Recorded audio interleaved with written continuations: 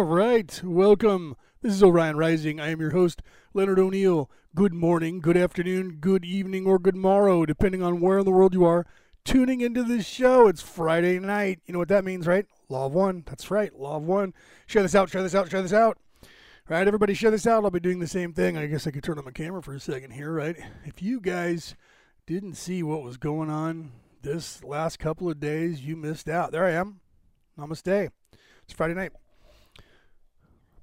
We put on a 2-day, my microphone is slipping down on me. For those of you who are listening to this on the MP3 broadcast, you can't see that, right? Those of you on the MP4, you can see what I look like here. Okay, so you guys missed out if you didn't see it. If you did, you saw a great 2 days. We did, it was Orion Rising and Candlebook and Broom. We put together a 2-day webinar event for Earth Day. It was incredibly crazy and insane. 20 speakers from 8 countries and 5 continents.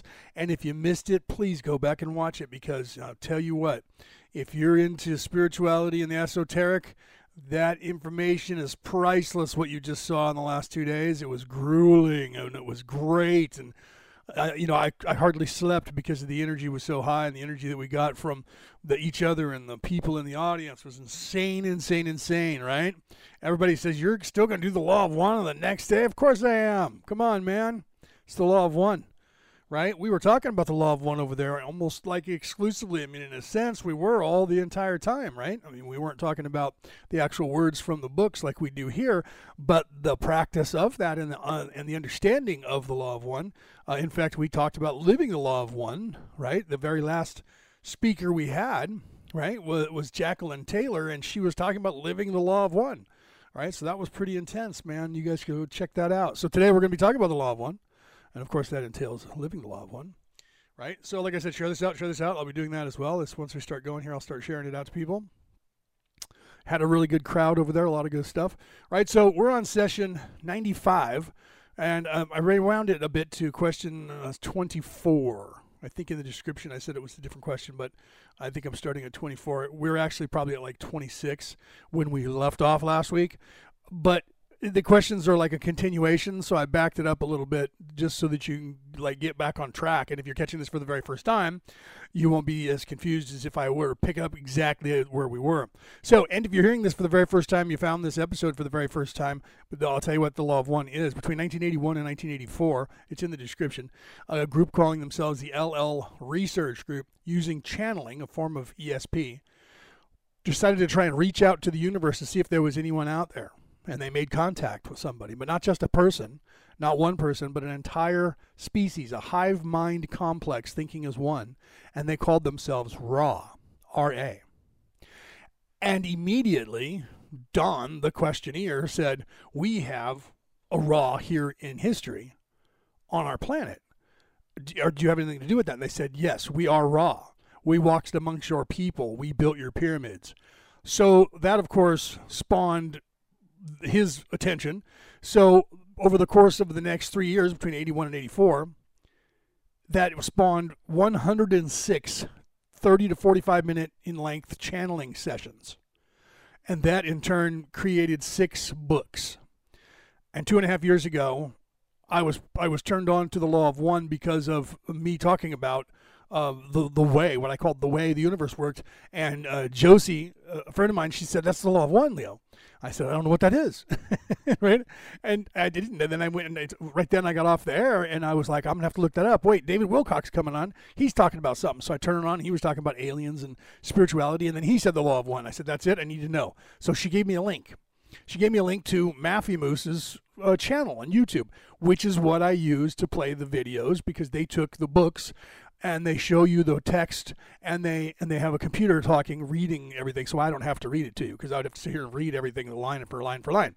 So I don't. So I'll play that, and it's a computer voice, computer-generated voice, but it's an English male voice, so sometimes people get kind of like, that's annoying. But I don't know, for me being European, Irish, Scottish, English accents, it kind of bothered me in the beginning, because it's just, it doesn't flow like we do when we speak, right? The computers can't get that down yet. They always say every word the way the word is said individually. And when we're speaking and making a sentence, we don't always say the words exactly the way the word is said when it's all by itself.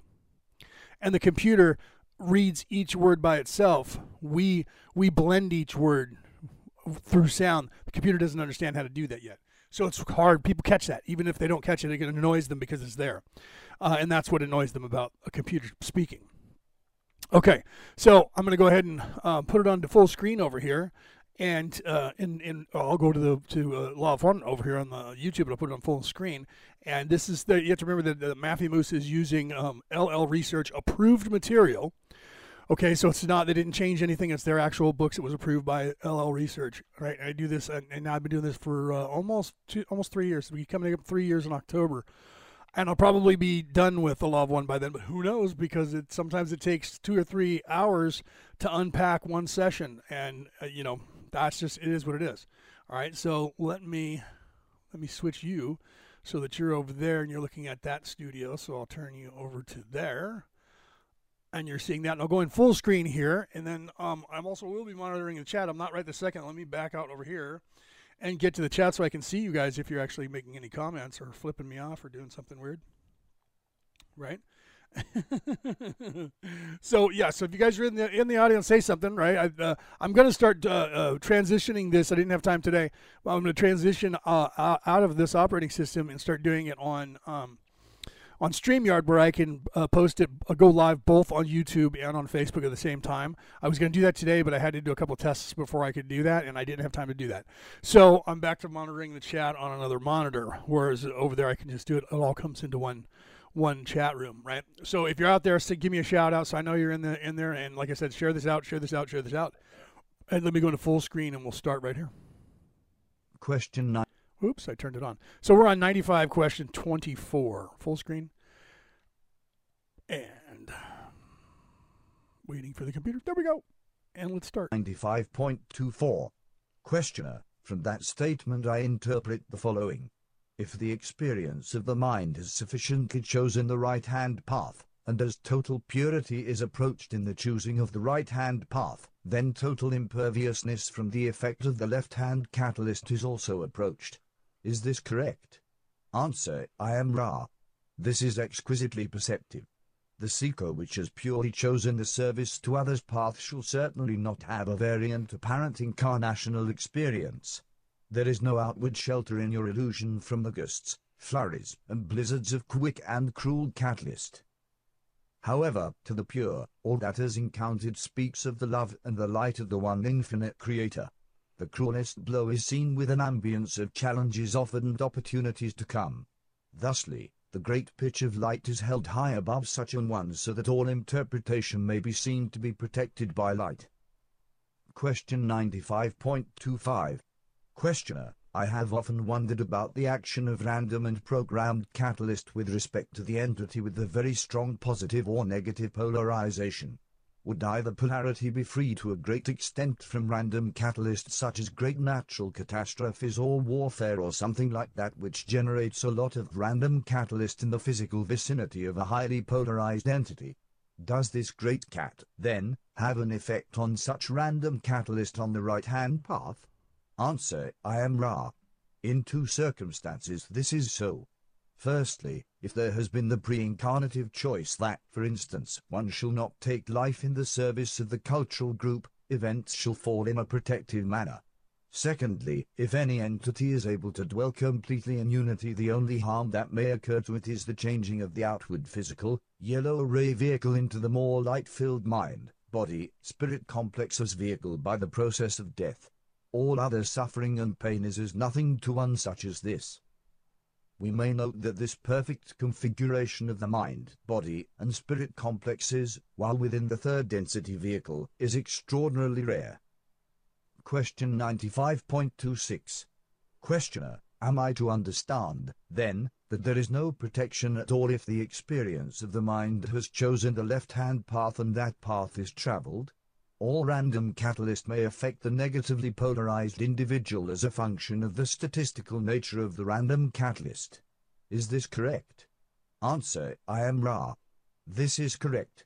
You may note some of those of your peoples which, at this space-time nexus, seek places of survival.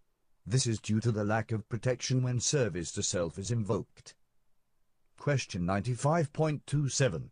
Questioner, The possibility of the legs of the entity of Carb 4 being at right angles was linked with the Tesseract asterisk, mentioned in a much earlier session by Ra, as the direction of transformation from space-time into time-space, and I was thinking that possibly it was also linked with the Crux and Zeta. Am I in any way correct in this observation? Answer: I am Ra. This shall be the last query of this working, as transferred energy wanes. The observation of the right angles and their transformational meaning is most perceptive, O student. Each of the images leading to the transformations of mind, body, and spirit, and ultimately to the great transformative choice, is the increasing intensity of increasing articulation of concept. That is to say, each image in which you find this angle may increasingly be seen to be a more and more stridently calling voice of opportunity to use each resource, be it experiences you now observe or further images, for the grand work of the adept which builds towards transformation using the spirit's bountiful shuttle to intelligent infinity. Please ask any brief queries at this space-time. Asterisk Tesseract. In speculative mathematics, a cube which has developed at least one additional dimension. That's funny. I was about to pause to give that information of what that was, and I didn't realize that they actually put it in there. So I was about to hit pause, and I looked down and saw it. That's hilarious. Question 95.28. Questioner: is there anything that we can do to make the instrument more comfortable or to improve the contact? Answer: I am Ra. We observe some small worsening of the distortions of the dorsal side. This is due to the nature of the beginning use of the swirling waters. The difficulties are physically accentuated as the swirling waters begin to aid the musculature surrounding the nexus of distortions. We encourage the swirling waters and note that complete immersion in them is somewhat more efficacious than the technique now used. We ask that the support group attempt to aid the instrument in remembering to preserve the physical energies and not expend them upon movements associated with the packing, as you call this activity, and the movement between geographical locations upon your sphere. The alignments are excellent. All is well. We leave you glorying in the love and in the light of the one infinite Creator. Go forth, therefore, rejoicing in the mighty peace of the one infinite Creator. Adonai. Pardon me. Okay, so it'll end here. It'll start the next video by itself. Those of you on the MP3 file version, you don't see that on your screen, so you wouldn't know that that's what's happening. So that was session 95, September 2nd, 1982, The Law of One, by Ra, humble messenger of the Law of One. So now we're going into session 96. I am Ra. I greet you in the love and in the light of the one infinite Creator. We communicate now. Question 96.1. Questioner: could you first please give me the condition of the instrument? Answer: I am Ra. The physical energy deficit is significantly greater than the last asking. There has been substantive lessening also of the vital energies, although the perquisite degree of energy for mental emotional distortions of normalcy are yet available. Question 96.2. Questioner: could you tell me the cause of the lessening of the physical and vital energies? Answer: I am Ra. We found the need of examining the mental configurations of the instrument before framing an answer due to our reluctance to infringe upon its free will. Those concepts relating to the spiritual contemplation of personal catalyst have been appreciated by the entity, so we may proceed.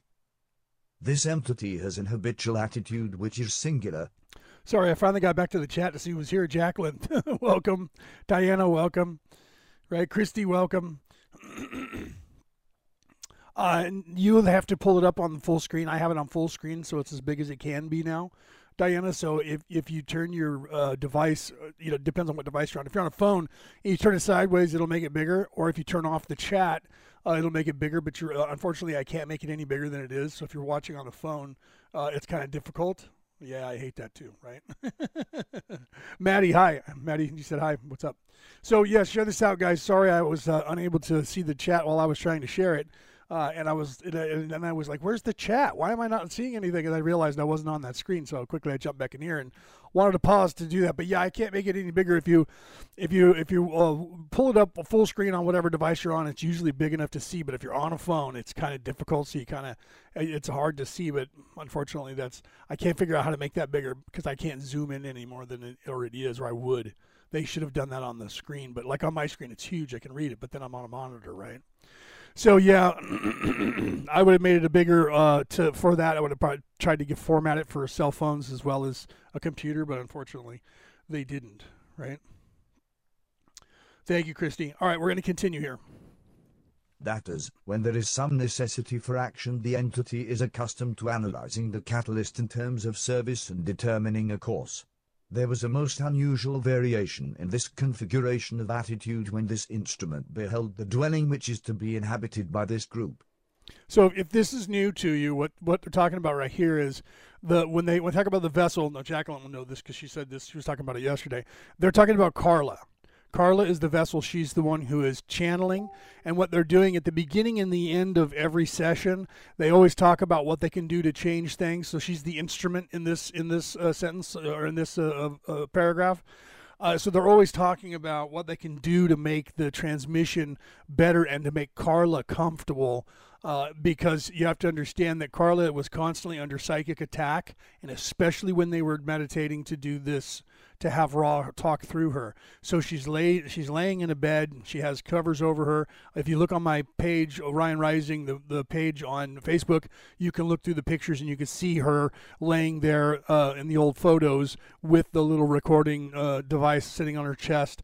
And you can see that there's an altar behind her head, and they have a Bible opened up to a certain passage. They have incense burning. They have a candle burning. All of that had to be placed perfectly at one point. The fold in the I think it was her pillow. It was either the fold in her pillow, the pillowcase, or it was a slight fold in her sheet that was on her chest, broke the connection. And they couldn't, and they were having problems with the connection, and they were just able to say that they needed to move the fold that was in this certain place, and as soon as they did, there was a perfect connection. So every little detail counts, and she's under psychic attack from an entity that's in the fourth dimension that is occupying the exact same space that Carla is in, but only in that dimension, trying to murder her cross-dimensional, to stop them from having this conversation, and they constantly talk about it. Right? So she's under psychic attack all the time when they were doing this. And from that point on until she died, when I believe that was about 5 years ago now, 4 or 5 years ago when she died. The instrument perceived those elementals and beings of astral character of which we have spoken. The instrument desired to be of service by achieving the domicile in question, but found its instincts reacting to the unwelcome presences. The division of mind configuration was increased by the continuing catalyst of lack of control. Had this entity been able to physically begin cleansing the dwelling, shall we say, open? No, they just call the entity our friend in the other dimension. But there was more than one. They were assassins that were sent. This is the information that they did have. They don't know who the assassin was, but they know that it was an assassin who was sent by the Orion Crusader group. The Orion Crusader group. Here's the backstory on that. This is why this whole thing is going on. I should give you the backstory in case you don't know, right, Diana? I know you're new to this. So here's the backstory as to what goes on in the universe, right? I'll give you this because a lot of people are catching this for the first time, and I don't do this often enough. I just had a conversation about that today. So what happens in life, in this three-dimensional life, is this is the only place where we have time, where we have past, present, and future. We are moving our vibration. Even though we're a low-level vibration, beginner stage of self-aware soul, we're moving faster than anyone else everywhere. We're almost moving at the speed of light. So because of that, we have time. Everything is slowed down and separated because we're so close to the speed of light. Okay? And so for everywhere else, when you leave from here, there is no time. Past, present, and future, all is at the exact same time. But when you move as fast as light does, everything stretches, and time begins to slow down. And when you get to where we are, you have a definite past, a definite present, and a definite future. Okay? So what happens to the souls here, if something catastrophic happens, and the souls get stuck and they don't graduate, they just recycle over and over and over. Every time they die, they come back and they're reborn, and they don't have an opportunity to leave and go to the next dimension. if that happens for enough time, our souls cry out to our higher selves that we're in trouble and we need help. This happens by different things happening across the universe. Moldek, which is now our Kuiper Belt, used to be a planet, and they blew themselves up with a nuclear war. So they blew the planet completely into pieces, and now it's just the Kuiper Belt. All the souls that were alive on that planet because of the nuclear explosion were damaged, and they were frozen in time. And because of that, they eventually, after about 125,000 years of our time, called out for help, and then people came, other souls hear the cry, and they come back to help. Those souls are called wanderers if they enter a human body. Okay, and so what happens is, if you come back and you decide to volunteer to come back to help, you come through like any other soul does, and you're born in your body, and then you're on the planet, and you're mind wiped just like everybody else, because that's the key to the moving forward phase in third dimension. Because the backstory was originally there was no chaos, there was no evil, there was no veil, and everybody knew that they were part of the one. And because of that, everybody was just kind of sitting around and going, well, I'll get there eventually because I am the one. I eventually will be back with the one. So nobody was growing, and that became a problem. So the one true creator decided to put a fire under our butts. So they created chaos, evil, and then the mind wipe, so that you didn't know that you were a part of anything, but you had this in the back of your mind. So different planets get stuck. Moldek did, and some of those people are now cycled into this planet. Mars was another one that got stuck, and they also scared themselves stiff by almost destroying the planet. That's why you have that big swath across Mars that looks like some big giant weapon cut through it. And those people were also recycled here to Earth.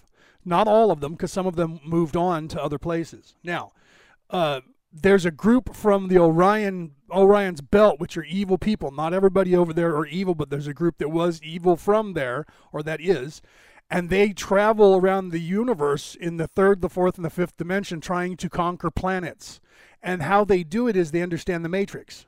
The Matrix is because we are all the creator. We are the creator of this world. What we all say as a hive species becomes reality. We just don't know it, so it happens on a subconscious level or a superconscious level.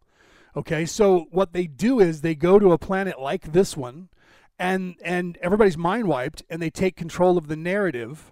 Okay, and what they're doing here, they've done that. They're trying to take control of the narrative and get everyone here to believe that we were a slave labor race. We were created by aliens as a slave labor race. If all of us, or enough of us on this planet, believe that, they will show up and say, hi, we are your creator race, worship us, because everything has to be freely given. We have free will. So if enough people on this planet believe that, it becomes so. So they come here and they plant things like they did with the Dead Sea Scrolls. And Zechariah Stitchin saying we were created by aliens as a slave laborer. And then you have the History Channel's Ancient Aliens. And that program propagates the exact same narrative. At the outset and at the end of every show, they go, or we were created by aliens as a slave labor race. Okay, so they're trying to convince everybody of that. Only the people who wake up and understand what's going on say, no, that's not true. And then you have people that are being channeled, and they claim to be our creator gods. They do it in everything. If you watch the movie The Fourth Kind, in that movie, the alien said, I created you. I can do whatever I want to. And they pretended that movie was real. That they had real footage that was the real people doing it, and it wasn't the real people doing it. They filmed it. If you get the DVD and watch the extras, all of it was filmed. It was the entire storyline was fictitious. It was a what if because of a lot of that's true. So, but they never had any proof. So they made a movie out of it and pretended that the movie was real, but didn't claim that and had a disclaimer saying, we're not saying this is real, but these are real and that's real, when that was a lie. Okay, so this planet has become stuck. And it wasn't exactly the Crusaders who did it, but they realized that this planet was stuck, and they jumped in, and they got into the ears of the people here. And there's a certain group of people here who are Luciferian followers, and they're told that Lucifer was not the devil, he was an alien, and he was in charge of this alien race, and that they came down here and then all of a sudden they don't talk about how they got stranded here. So they kind of skip over that. They either crash landed or the ship left and never came back. Doesn't matter. But you guys are the descendants of that creator race. So you're in charge here, and you need to get these people to believe that they're your slaves. So that is the rich and the elite people on this planet currently. They believe they own the planet and we're all their slaves. So they're keeping the narrative of the Matrix in that state, and no one on this planet has actually ascended off of this planet in the last, I think it's been 150,000 years. That's the leap that a lot of people have a hard time with believing. But it happened to the point where enough people cried out for help that people came through. I'm one of them, and there's trillions of us now.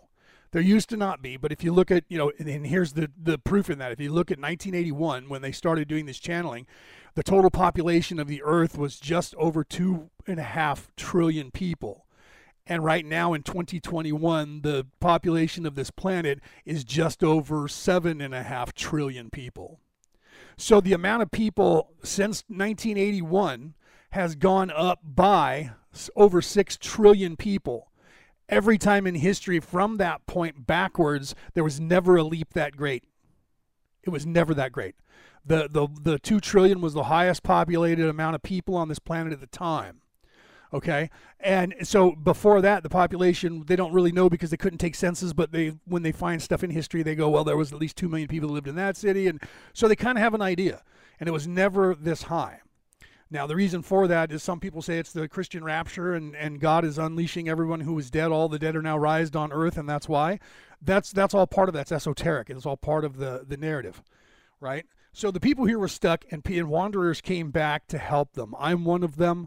I'm a wanderer, and I'm here with a coalition of people who did come from the Orion's belt, but we're not the evil Orion crusaders. There's trillions of people now that have come through that are here to help. Some people have come with coalitions. Other people have come by themselves and volunteered at their own peril, because if we don't wake up and remember that we're on a mission, we're just as stuck as everybody else is, and we run the risk of just being stuck here perpetually for thousands and thousands of years, recycling over and over and over, just like everyone else once we get here. So evil people don't normally come through, okay?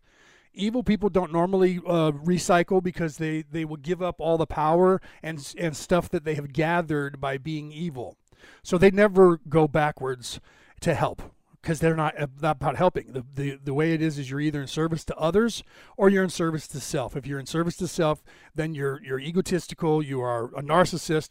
That's evil in the minds of the universe. You care about yourself before anyone else, and you don't want to help people. You just want to get stuff from them. Or you're in service to others. Now, that doesn't mean that you're a wanderer. That just means you're a good soul, because here in this place is where we're supposed to make that choice, right? This is where you become, for the first time, you're a soul, and you're self-aware. When you're self-aware, when you're something else, when you die on that, whatever it is, if you're a cat, a dog, a bird, a tree, once you die, when you become self-aware, then in this planet, you become a human. Okay? And then you start your journey, your spiritual journey, and you have people that have taken the Matrix, and they've used the Matrix, like the computers and the television, to bombard you with mundania, to bombard you with everything, to distract you, to keep you at a low vibration just above Neanderthal. Fear, aggression, warrior-like mentality all the time, so that nobody graduates. That perpetually has been the state of this planet for thousands of years now. So only some people in the last cycle, when they were supposed to graduate, there was only 32 people that were able to punch their way out, but all but one decided to come back to help. Okay, so there's very few that leave here that don't come back. Now, Abraham Lincoln, he had a walk-in, right? Abraham Lincoln's character, his person, his soul was tired and couldn't become the president, knowing that he was signed on to do that. He couldn't do it. So another soul heard about that and said, I can go and volunteer. And they said, well, you have to ask him. First, he went to the council, and at the Council of Venus, and asked them. They said, you have to ask the soul. So he went to the soul one night while he was sleeping and said, I can take your place and I can become the president of the United States, and no one's going to hold it against you, and you fulfilled your what you said you were going to do, and you can just move on and go to the next level. And he said, great, please. And so that person became Abraham Lincoln. And if you look at Abraham Lincoln and the pictures of him, there's a certain time when he looks like he starts dying. He just ages really, really badly. His skin goes bad. That's because he was a wanderer, and the body knew that it wasn't the person he was supposed to be in the body. Wanderers are people who have the same issues. We have all kinds of autoimmune problems. We know we don't fit here. There's something about this matrix that we know is not right. Our body feels the same thing because your vibratory pattern is a higher vibratory pattern because you come from either the fourth or the fifth dimension. And you've come back down to the third, but you bring some of that with you. You can't completely descend and forget everything that you've learned. So your soul is actually a higher bound soul that's not supposed to occupy this body or this space. The space itself and this body knows that you're not supposed to be here, and it's fighting against you. Okay, your vibration is too great for this reality, but you can occupy a body. But we die younger, and we have more problems throughout our entire lives. We have more near-death experiences. That's people trying to kill you that you're unaware of because you haven't woke up yet, and you don't realize that, you don't remember that part of you. Okay, so the assassin was sent by the people to stop the information coming through because guys like me in the future would be reporting like I am doing now. So they were trying to kill her off at the time so that she couldn't get this information down, so that they couldn't get out to the world, so we wouldn't be doing what we're doing now in history, right? So, okay. Right, so wanderers come home, yes, right? Okay, so I know I went off on a tangent there, but some of you in the crowd I know didn't maybe understand a lot of all of that. So ask questions, and I will stop. This is why it takes sometimes a while to get through, because there's a lot that we have to unpack. Some people come in here and go, this is basic. And I'm like, yeah, for you it probably is, but some people it's not. Some people don't know this stuff, right? So, yeah, well, being Irish, thank you for that. Diana says, I'm going to read this to you because those of you on the MP3 file, you don't podcast, you can't see the chat. Diana says, love hearing you sharing. You're an excellent storyteller, explaining things in a tangible way for folks to understand. That is, well, I'm Irish, so we have kind of that gift, but I've also made it a point to be just like that. Okay, I'm trying to explain this stuff and unpack, because look at the way Raw talks. Raw's talking the most direct way Raw can communicate with Dawn, because Dawn is a nuclear physicist. So he's talking like Sheldon, right? Well, physics was my major in college. I was going to be a nuclear physicist until I started to wake up and realize that if I did anything to help the people here, these greedy people in this government of ours or any other government, they would turn it into a weapon, right? So I said, no, forget about that, right? Welcome, Cheryl. Cheryl says hi to everybody. All right, so let's go ahead and continue here. I know it took me a little bit to explain that, but that's kind of why I'm here. That's why when you guys ask questions, I will most definitely stop, and I will most definitely answer your questions, okay? Okay, thank you. She says, I've heard bits of this story shared before, but you're an excellent bringer together of the simple. Thank you, because... That's what I'm here for. I am a beacon. I didn't know this, but I've been told this by several mediums and the people in the coalitions that I'm one of, not the, but one of the millions of beacons for the Wanderers. I came here to do this so that you people would find me or one of the other beacons so that we could help you wake up, because we have realized that the only way that we're going to free these people is not to wake them all up. That's the end game, but we can't wake people up when they're not ready to make a choice. However, there are millions and billions and trillions of wanderers who know why they're here, but it's been taken from them, but it's in the back of their minds. So now we have decided to focus in this last cycle, focus and use this internet to wake up the wanderers. Because every time a wanderer wakes up, the vibration of this planet rises, because their vibration is bigger and stronger. Do you understand? So my job is to enlighten those who are ready to be enlightened. And as we do that, we will reach critical mass, the seminal point. And while that's happening, people that are indigenous to this planet are also starting to wake up. So when they wake up and they hear me talking about the law of one or wanderers, and then they start asking questions, even though they realize they're not a wanderer, they still then are waking up, and that's esoteric. As they wake up, it's a snowball. As you eat the fruit in the Garden of Eden, you learn knowledge. It's not a bad thing, but it was told in the Bible that it was a bad thing. Why? Because they don't want you taking the fruit and eating it to gain the knowledge on your own. They want you listening to what they tell you only, because then they tell you ESP and anything to do with extrasensory perception and anything to do with witchcraft or any kind of rituals is the devil. Meanwhile, they're waving their hands in the air and doing a ritual on stage in front of you and waving incense and chanting and saying things in a different language while they're blessing this and venerating that, and then they have you come and eat the body of Christ and drink his blood.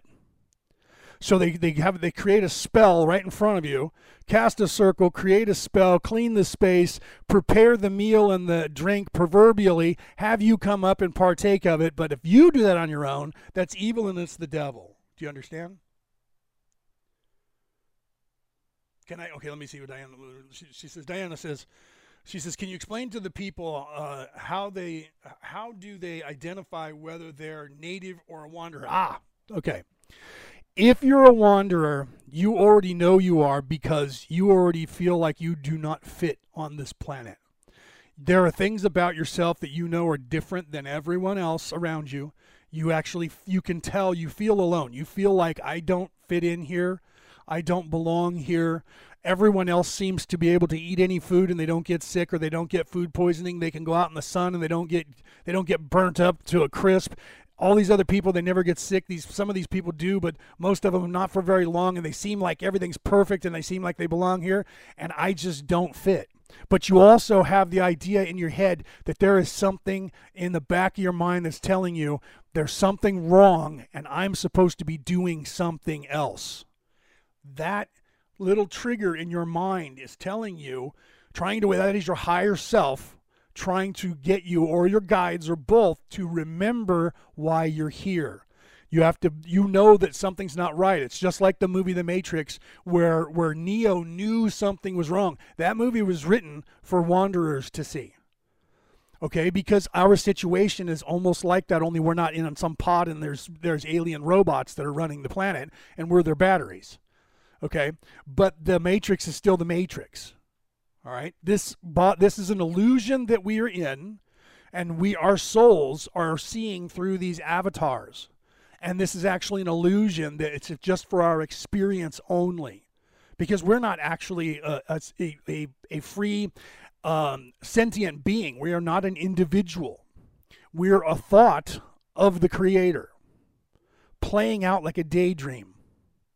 Okay, so if you're stuck and you're indigenous to here, you fit here. You know you fit here. You fit in your body. You don't have a 5-6 autoimmune problems, right? You don't have like close calls with death 5 or 6 or 7 or 10 times in your life. Although it's possible, because this is a harsh planet, you could have that happen.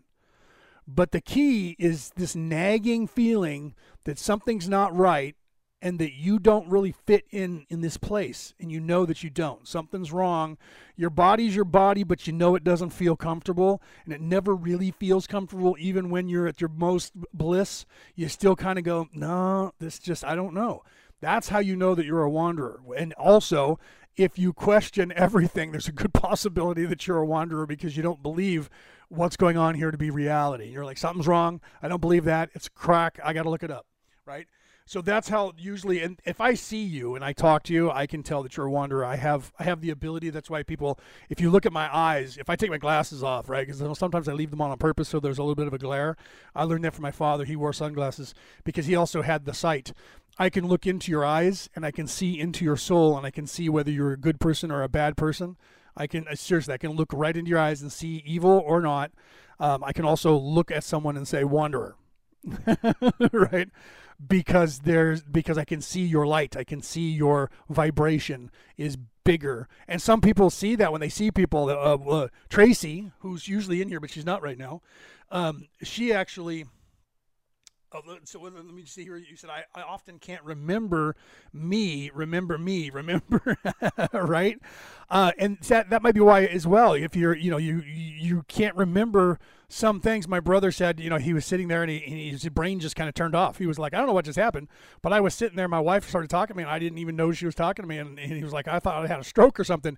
And I was like, no. When you start vibrating at a higher rate, once you start getting closer to the fourth, and I don't mean this, fourth dimensional, oh man, if 4D reality and 5D, and now I'm at 7D, that's just something that's within the third dimension.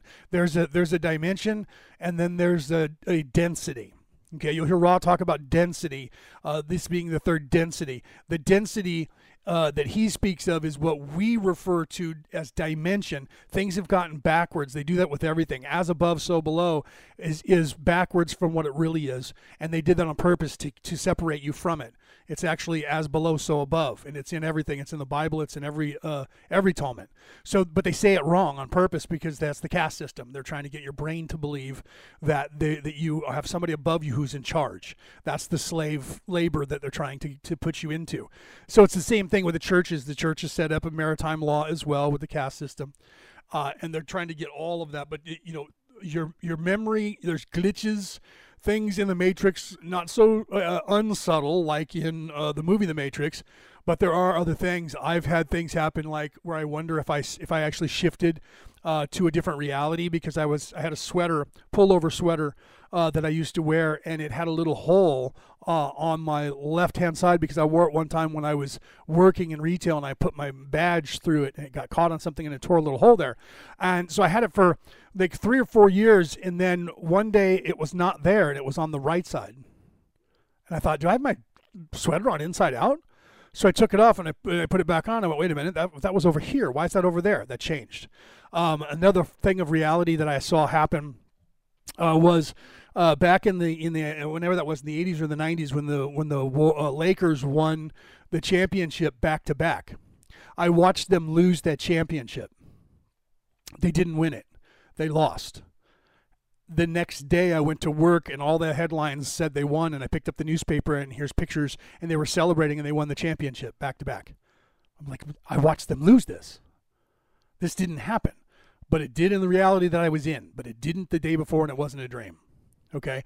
Some things like that, not every wanderer has those, because at that point I'm wondering if I am slipping from dimension to dimension to a different timeline. And that's very possible, but I don't have that memory, so I'm not quite sure if I can do that, right?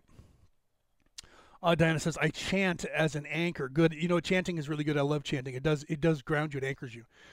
Remembering the truth of what I am. Yes. Chanting is, I love like Gregorian chant. I love all that chant in that they used to do in the Roman Catholic Church because of the harmonics of it. You have to understand that everything, even us, we, you, me, our eternal souls, we are just a vibration. We are, and I can't say just in a manner of, well, we're just a vibration, because it is the opposite when I say that, right? It is, we are a vibration. That's what that means when I say that, right? So it means perfection. We don't realize that we are perfect, right? The one of the ponderances of what was his name, Quasimodo, who was the last samurai. If you guys ever saw that movie, it was based on a true story. The one with Tom Cruise. It was based on a true story. And his ponderance was, he was looking at the petals of the flowers on the tree, and it was a almond tree. You know how they have those really pretty millions and millions of flowers, small ones, in leaves. And he said at one point to the captain who Tom Cruise played, you can look at this tree from now until the rest of your life, and you will never find a perfect flower. Then later, on the battlefield, when he was dying, he looked up, and some of the same trees, the almond trees, were there, and the wind was blowing, and the petals were flying across the air. And he looked at the captain again and said, no, I was wrong. They're all perfect. That was the last thing he said before he drew his sword and said, please assist me and he committed hara-kiri before the troops could get him, and they cut his head off, and they stole his head and hid it someplace so that the army wouldn't have a trophy.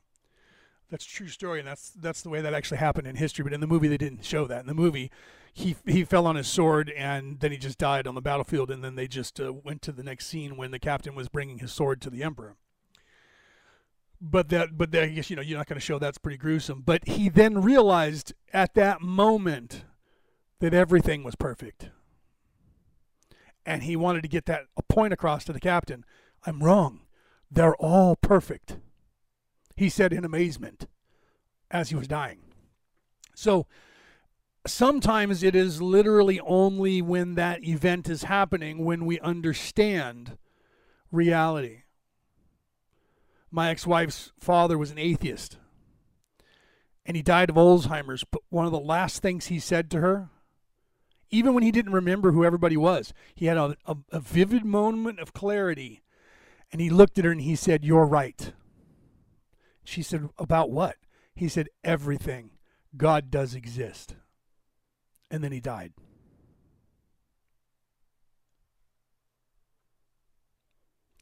At that last moment, as he was transitioning, everything became clear to him. And he remembered. That's when the mind wiping disappears. Right? So if you're dying and you get close, you think you're going to die, all of a sudden your entire life flashes before your eyes. Right after that event, if you die, you remember everything. And sometimes people are halfway in and halfway out, and they're transitioning, and they can see both sides, and they can still communicate. I had a cousin that was dying, and I went to see her in the hospital, and I took my wife with me there, and we went in there, and they said, you better go talk to her because she's delusional. There's something wrong. She's delusional. I think she's dying. And they're like, well, I don't know. She's just crazy. I walked in the room, and she was talking to me, and she wasn't crazy. She was transitioning. She was already able to see what was going on beyond our scope of what we see now. We walked in, and she said, "Aren't they cute?" And I said, "Who's that?" And she says, "The little ones. They're glowing. They're sparkly. They're pretty. They're beautiful." And I'm like, okay. And I looked at my wife, and we both at the same time went, "She's in transition. She's not crazy."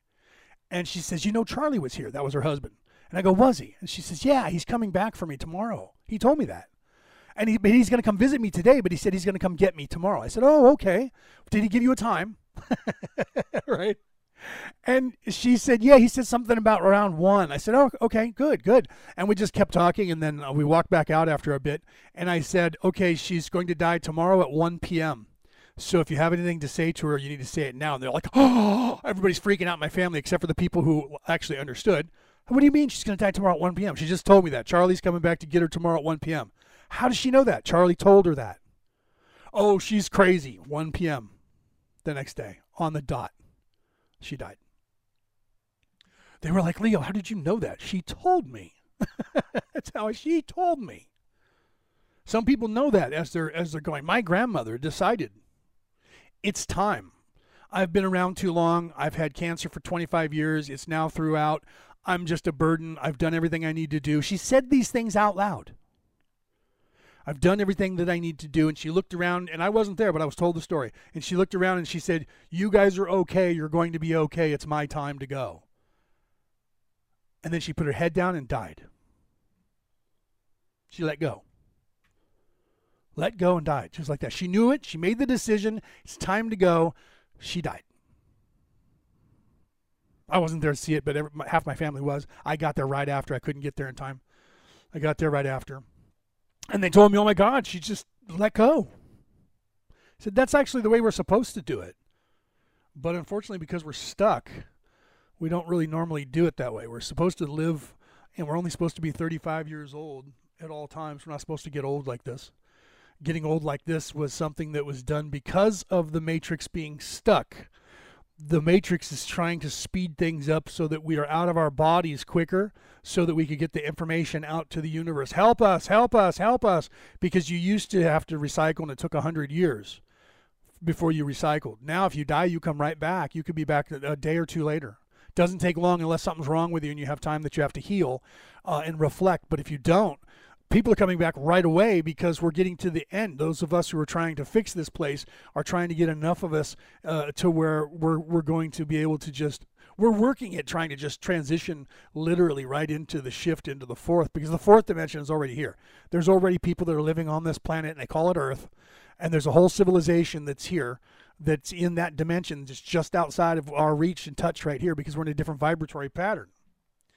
That's how it works. Everything's an octave. Everything is music. I knew that I was going to end up doing this today and not getting a lot played because of the show we had yesterday, guys. Those of you who were there and spoke, Diana knows because she was there. she spoke and she was watching it. I knew I wasn't going to get much of this particular thing played because I was going to go into this, because this is what we talked about almost all day long yesterday. Although we didn't talk about the Law of One part, only at the very end. But it all plays together. Everything is an octave. Everything is music. That's what I was showing in when I was talking about the sacred geometry last time. And you see that if you watch the first part of my show, I always, during my intro music, I always play that sacred geometry. And that that even if you don't understand it, it gets into your head through osmosis. Right? Danny, welcome. You were there too, right? So welcome, people. Virginia's in the audience. Welcome, Virginia. I didn't expect to see you in here. Danny's in here. I was just telling everybody about the Law of One, and you popped in, and I didn't notice because I wasn't looking at the screen down here. So I'm glad you said laugh out loud, because I would have never known you were in the building, right? So I knew that I was going to end up talking more about the vibratory patterns, but that's what it is. So a wanderer. Getting back to that point, Diana. So the wanderer, you know you're a wanderer if you have those specific things happening to you, and if you suspect that, even if you're not sure, then let us talk, and I'll literally be able to tell you whether you are or not. And Diana, I think you are. We've spoken. From the second I met you, I told you that before. The second I was on the screen the first time and looked at you, and you were like, woo, with all that energy, and I was like, I need to talk to her. Okay. I knew that, and I told you that when we talked, right? So I do believe that you are, and I think that once you realize that a little bit more, I think you're going to find a comfort. In fact, I know you will. You're going to find a comfort in who you are that you don't have right now, and I can see that. I was the same way. Everyone who is a wanderer is that way before we know who we are. We're just anxious. We know something's not right. Something here's not right. I'm not quite sure what it is. That's what the character of Neo was. Neo was the wanderer who hadn't woke up yet. And then he took the pill, right? And then there was no going back, because once you go dead, you can't unlearn something that you learn, right? You can try and forget it, but you can't unlearn it. So when you go, I might be a wanderer, then you're already questioning. The first step in avoiding a trap is knowing of its existence. So if you take, and the proverbially the pill, taking the right pill, the one that would put you to sleep, or the other one was the Garden of Eden. If you don't eat the fruit, you don't have the knowledge, so you don't gain that knowledge. And knowledge is the key to the universe. Knowledge, just questioning, is knowledge. The knowledge of, and here's the perfect example. When I was in Philosophy 101, the first thing that the professor taught, he was a monk, as a matter of fact, the first thing that he said was that, talking about the word philosophy means, literally that word's Greek, and it means the knowledge of love, or the love of knowledge. That's how it translates into English.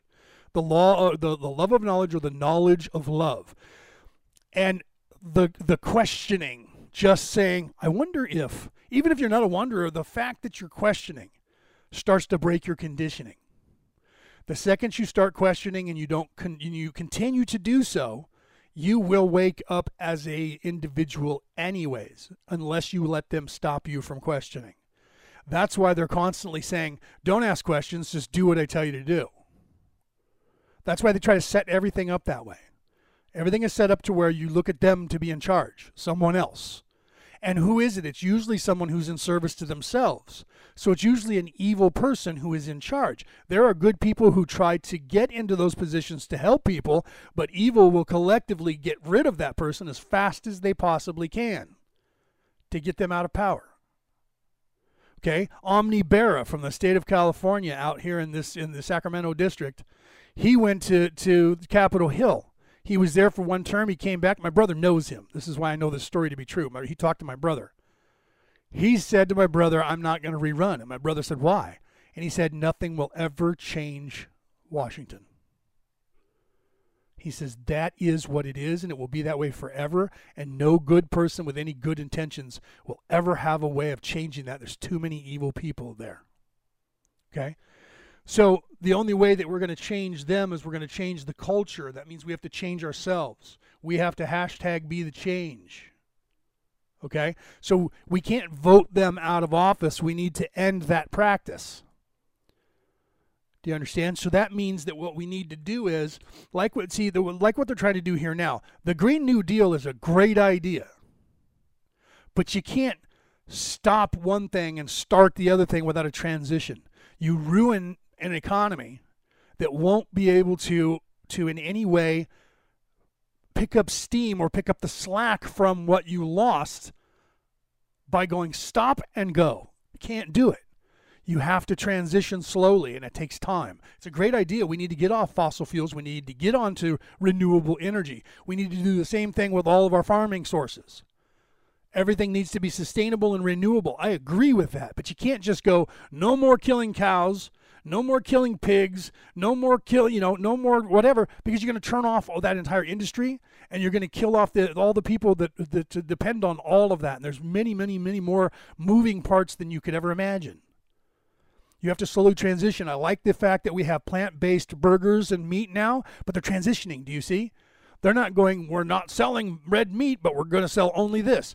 They're transitioning. People who have a choice now, what they want to do, they can do. The more people that go for the plant-based products, the less people are going, the less call or need for red meat will make it go away. Do you understand? But they won't listen. Many people are being the adult in the room and saying you can't kill an industry before you've created the next one. You have to create that industry and then phase the old one out. But you have to do it properly so that it'll be sustainable and it'll stay around. Right? Well, that's not what they did. They just shutting off the oil and going back to buying it from overseas at 3 times the price of what we had it over here. That's dumb. That's stupid. And now we don't even have the other thing going. Now what are we doing? Nothing. We just lost hundreds of thousands of jobs. And now as a country, we're paying billions and billions of more for gasoline. That was dumb. Should we have done that? Not that fast, but should we eventually? Hell yes. We need to get off of all this stuff that's killing our planet. Right? So everything is that way. So if we're going to change and get off of money being a thing, we have to control that thing and phase it out. Same thing with governmental systems that are antiquated and don't work. They need to be phased out. You can't just overthrow a government, go to war with a government, and rebel like you could 200 years ago, 500 years ago. You can't do that. This government has entrenched themselves to the point where their job is to make sure they can't be overthrown. So you're not going to overthrow them. You have to change them. How do you change them? You change the narrative within the people themselves, and the people will change the government peacefully, because what happens is if you change everybody's minds as we grow up and as the next generation grows up, you have to do things like a druid does. You have to think 4, 5, 6, 10 generations down the road. You're not going to overthrow them. People go, we need a revolution when it comes to that. No. That just gets many people killed. No. Never war. Never fighting. Never. Change comes within us. I meditated on that for a very long time. How can I make a difference? How can I fix that? And what I got was change the narrative, change the beginning. I thought, how can I change the beginning? Well, I'm the creator. So I can create the beginning. What was the beginning? Well, we all believe a certain thing. Well, how are we stuck in why? Because of a certain thing, right? So if you want everybody to wake up, you have to wake up those who are willing to and are ready to. And when you get enough of those people woke up, what happens is that affects the whole. So more and more people get lifted up gradually without knowing it. Then all of a sudden some of those people start waking up, and that wakes up more people. It's contagious. So I'm not trying to wake up those people who don't care. It's just like I've been working on ancient aliens and UFOs and disclosure projects since I was 10 years old. And even all of us in that genre have realized that we've gotten to the point where the governments are stonewalling, they have been stonewalling, and they will never give that information out. Period. So we have all transitioned to what? Spirituality. If we can wake people up spiritually, then they raise their vibration, and by doing so, raise the vibration of the collective. And in doing so, everyone's going to wake up one day and say, I don't have to wait for Jesus Christ. I am Jesus Christ. Just as much as you're Jesus Christ. I am God because I am a part of the one. I am the creation. Just like we said before, I said this on the show a couple of times. Everything, every living life form on this planet lives by the cycle of this planet. We live within the cycle of this planet, outside the cycle of the planet. Us and dolphins are the only two beings on this planet that breed for pleasure and can breed year-round. That says something about a dolphin. Okay? The dolphin has a brain that's bigger than ours. So there's something going on there that we can't communicate with them. But if their brain's bigger than ours and they also run outside of everything, I would suggest that dolphins are another form of us.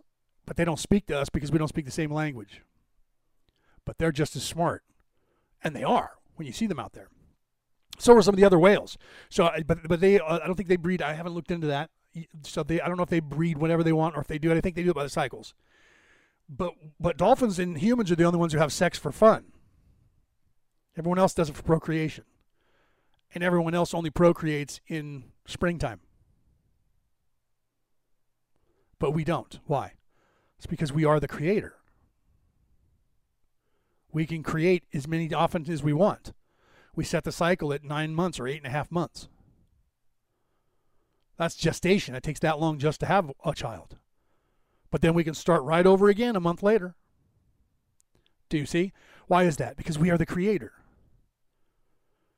We're even trying to tell ourselves that just by the design of a male and female of this species. Capable of that. We gain power from ritualistic sexuality. Why is that? Other animals don't gain power from that. We do.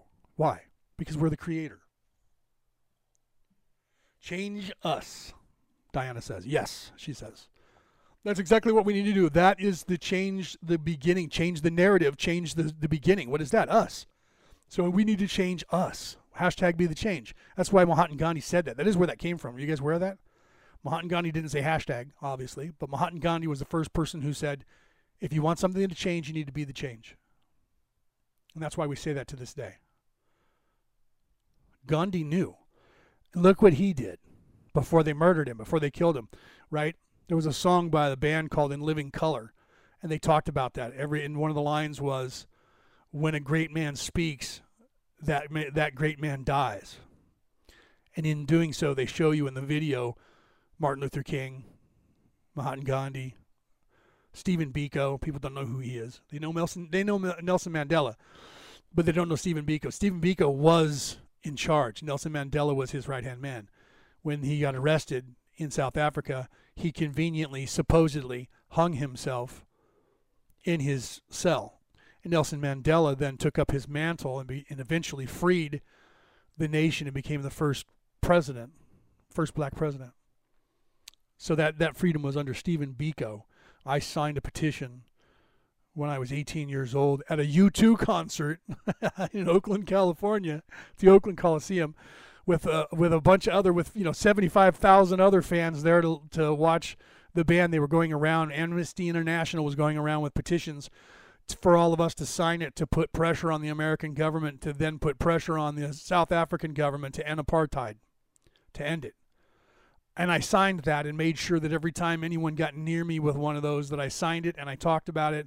And we forced, collectively in the United States, we forced the American government to force the South Africans by doing that. Amnesty International was in England and France and Germany and everywhere, got enough signatures to get the United Nations to do something with those people, to work with them, and they ended apartheid.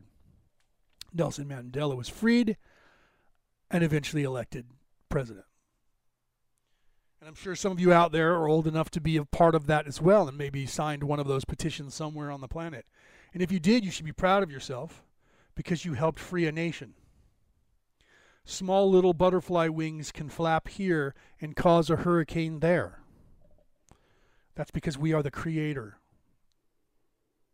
Right? All right. So what time is it here? Am I rambling on here too much for you guys today? I still have that bug from the 2-day 20 speaker world Earth Day event we just finished last night, right? Yeah, see, I'm already running long.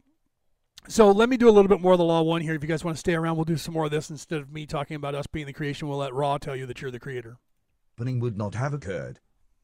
Although this entity attempted clear communication upon this matter, and although each in the support group did likewise, the amount of Blu-ray work necessary to uncover and grasp the nature of the catalyst was not effected. Therefore, there was an opening quite rare for this mind, body, spirit complex, and into this opening the one which greets you moved and performed what may be considered to be the most potent of its purely magical manifestations to this present nexus, as you know time. It is well that this instrument is not distorted. And yes, Danny, I didn't want to let that go unsaid. Yes, change your direction, right? Each of us need to be the change. Change our direction, and we can achieve the change that we need to change to free this planet. Towards what you may call hysteria, for the potential of this working was such that had the instrument allowed fear to become greater than the will to persevere when it could not breathe, each attempt at respiration would have been even more nearly impossible until the suffocation occurred which was desired by the one which greets you in its own way. Thus the entity would have passed from this incarnation. See, right there, that's what they were talking about, Diana, when I was talking about the assassin. Right there, they were talking about it, the assassin trying to kill Carla. And that they realized what the assassin did right there. It was well that the instrument is not distorted towards what you may call hysteria. So the manifestation of the entity that was trying to kill them got through somehow because of something they did wrong slightly and got into her head and was causing her a panic attack. And by doing that, when you have a panic attack, you're not breathing properly. And if you're in a trance and your mind's having a panic attack, your body's not breathing, she would have suffocated. And they caught it. And he said that almost happened, but we were lucky and that we caught that before it was able to do any damage to her. So there was an attempt on her life just then while I was rambling, right? So, all right, here we go. Question 96.3. Questioner, does this threat, shall I say, still exist, and, if so, is there something that we can do to alleviate it? Answer, I am Ra. This threat no longer exists, if you wish to phrase this greeting in this manner. The communication which was effected by the scribe and then by the questioner did close the opening and enable the instrument to begin assimilating the catalyst it had received. Question 96.4. Questioner, the instrument asks if the house which is to be our new location is capable of being transformed by painting and cleaning. We don't plan to put down all new carpets. Would cleaning the carpets that are there now be acceptable? I want to bring this particular house up to acceptable limits so that it is neutral after we do the salting. See, they just moved from one house to the next, and even though this is redundant, I don't blow past it. I don't blow past anything that they say or do that's redundant. Like at the end, they always ask, is there anything that we can do to make the instrument more comfortable? And then Ra goes through the spiel of what, if there is anything. I don't edit that out because it's part of the storyline. Just like here, I could have just fast forwarded past all these questions and went, well, okay, they were moving, and let's go to here. You're going to miss the content, which I think is important. This stuff that might seem mundane is actually important because they're conscious of everything they're doing, and this shows that even though they don't talk about it, they're casting a circle, and there's a ritual that they do every single time. And so they're asking, do we have things set properly? And here he's saying, talking about carpet and painting and how that'll affect. And so he's asking, how will this stuff affect if I make these changes? I have a concern only for the conditions for our work there.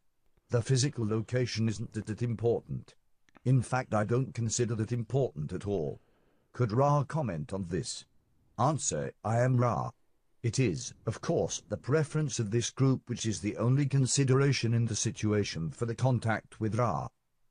The domicile in question has already been offered a small amount of blessing by this group through its presence and, as we have previously stated, each of your days spent in love, harmony, and thanksgiving will continue transforming the dwelling. It is correct, as we have previously stated, that physical cleanliness is most important. Therefore, the effort shall be made to most thoroughly cleanse the dwelling. In this regard it is to be noted that neither in the dwelling as a whole wherein you now reside or in the chamber of this working is there an absence of your dust, earth, and other detritus which is in toto called dirt. If the intention is to clean, as much as is physically possible, the location, the requirements for physical cleanliness are fulfilled. It is only when a lower astral entity has, shall we say, placed portions of itself in the so-called dirt that care should be taken to remove the sentient being. These instructions we have. See, now that's something to think about right there. That's kind of important. Now, Diana said it helps people in the here and now and their experience on Earth and what they're current struggling with. You're right. The mundane is there for that. It's there to be grounding, right? Just like you're saying. It's so that's why I don't cut that out. But this is an important piece right here that he was just saying. Literally, okay, look, guys, there's going to be dirt everywhere. There's dust all the time everywhere. He's basically saying, or they are basically saying that, right? However, warning, right, that it's good to clean because maybe, like he says here, it's only when a lower astral entity has, shall we say, placed portions of itself in the so-called dirt that care should be taken to remove the sentient being. So it is possible that you could be walking outside and pick up a piece of dirt on your bottom of your shoes. This is why Asian people and some people with the Hindu background don't want your shoes in the house. Because you're not only tracking dirt in there, you could be bringing in nasty energy with you. Think about that. Right?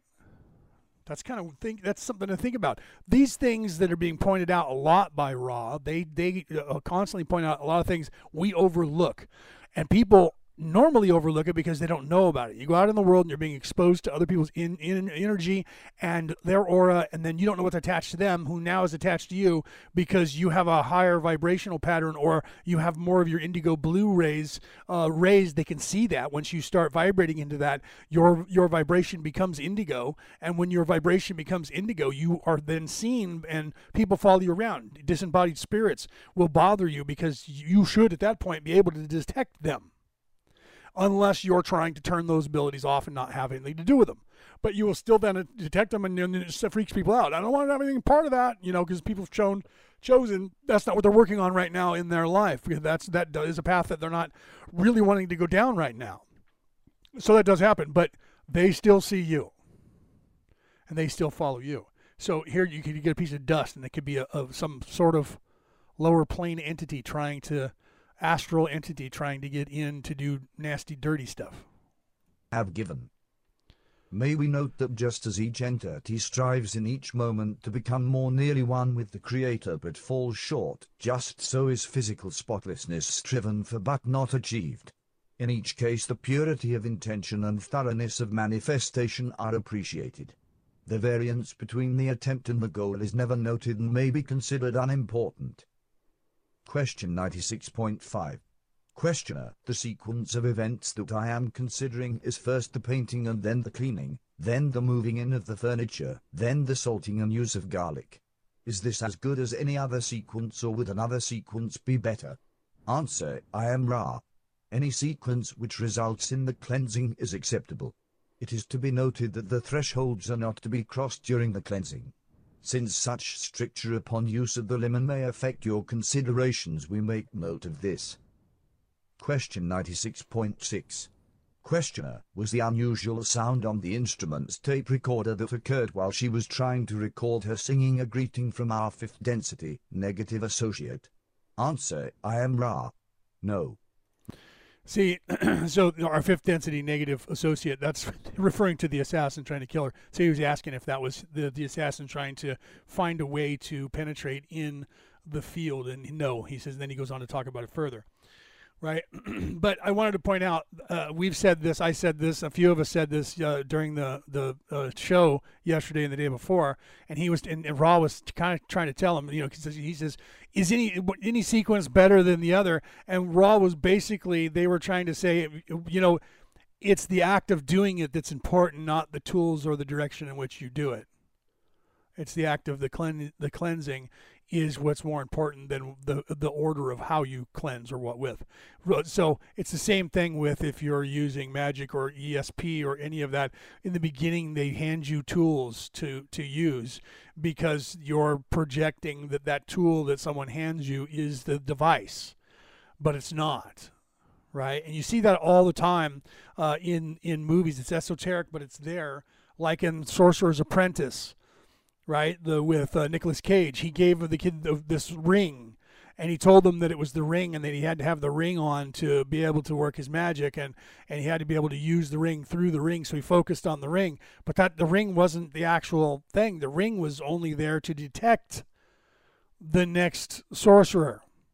But you don't know that until you figure that out, and hopefully you do figure that out by the end of the movie, because he figures that out, that it's not, he has power. He has the power to do that. He didn't have the ring on because the evil that they're fighting against had the ring, got it from him, but he was still able to use his power. So he realized that the ring wasn't the power he was. The ring was just the tool that he was being told to use so he could focus. And that's the same thing when people are teaching anything in any ritual, anything that they do. First you get a tool, and then you realize that it's you and your intention, right? Diana, put that down. Intention. Yes. Whether it was a greeting from a malfunctioning electronic machine. Question 96.7. Questioner: there was no catalyst for that machine to malfunction from any of the negative entities then. Is that right? It was only a function of the random malfunction of the machine. Am I correct? Answer: I am Ra. No. Question 96.8. Questioner: what was the origin of this malfunction? Answer: I am Ra. There are two difficulties with the machine. Firstly, this instrument has a strong effect upon electromagnetic and electronic machines and instruments, and likely, if continued use of these is desired, should request that another handle the machines. Also, there was some difficulty from physical interference due to the material you call tape catching upon adjoining, what you would call, buttons when the play button, as you call it, is depressed. Question 96.9. Question. That's hilarious, right? I mean, it's just some mundane thing, not the first part, but the second part. And there's a piece of tape that when you press play, it got caught, and so it wasn't playing right there, and it had a problem. But Carla, my father had the same ability. Carla has the ability to disrupt electronic communications and electromagnetism.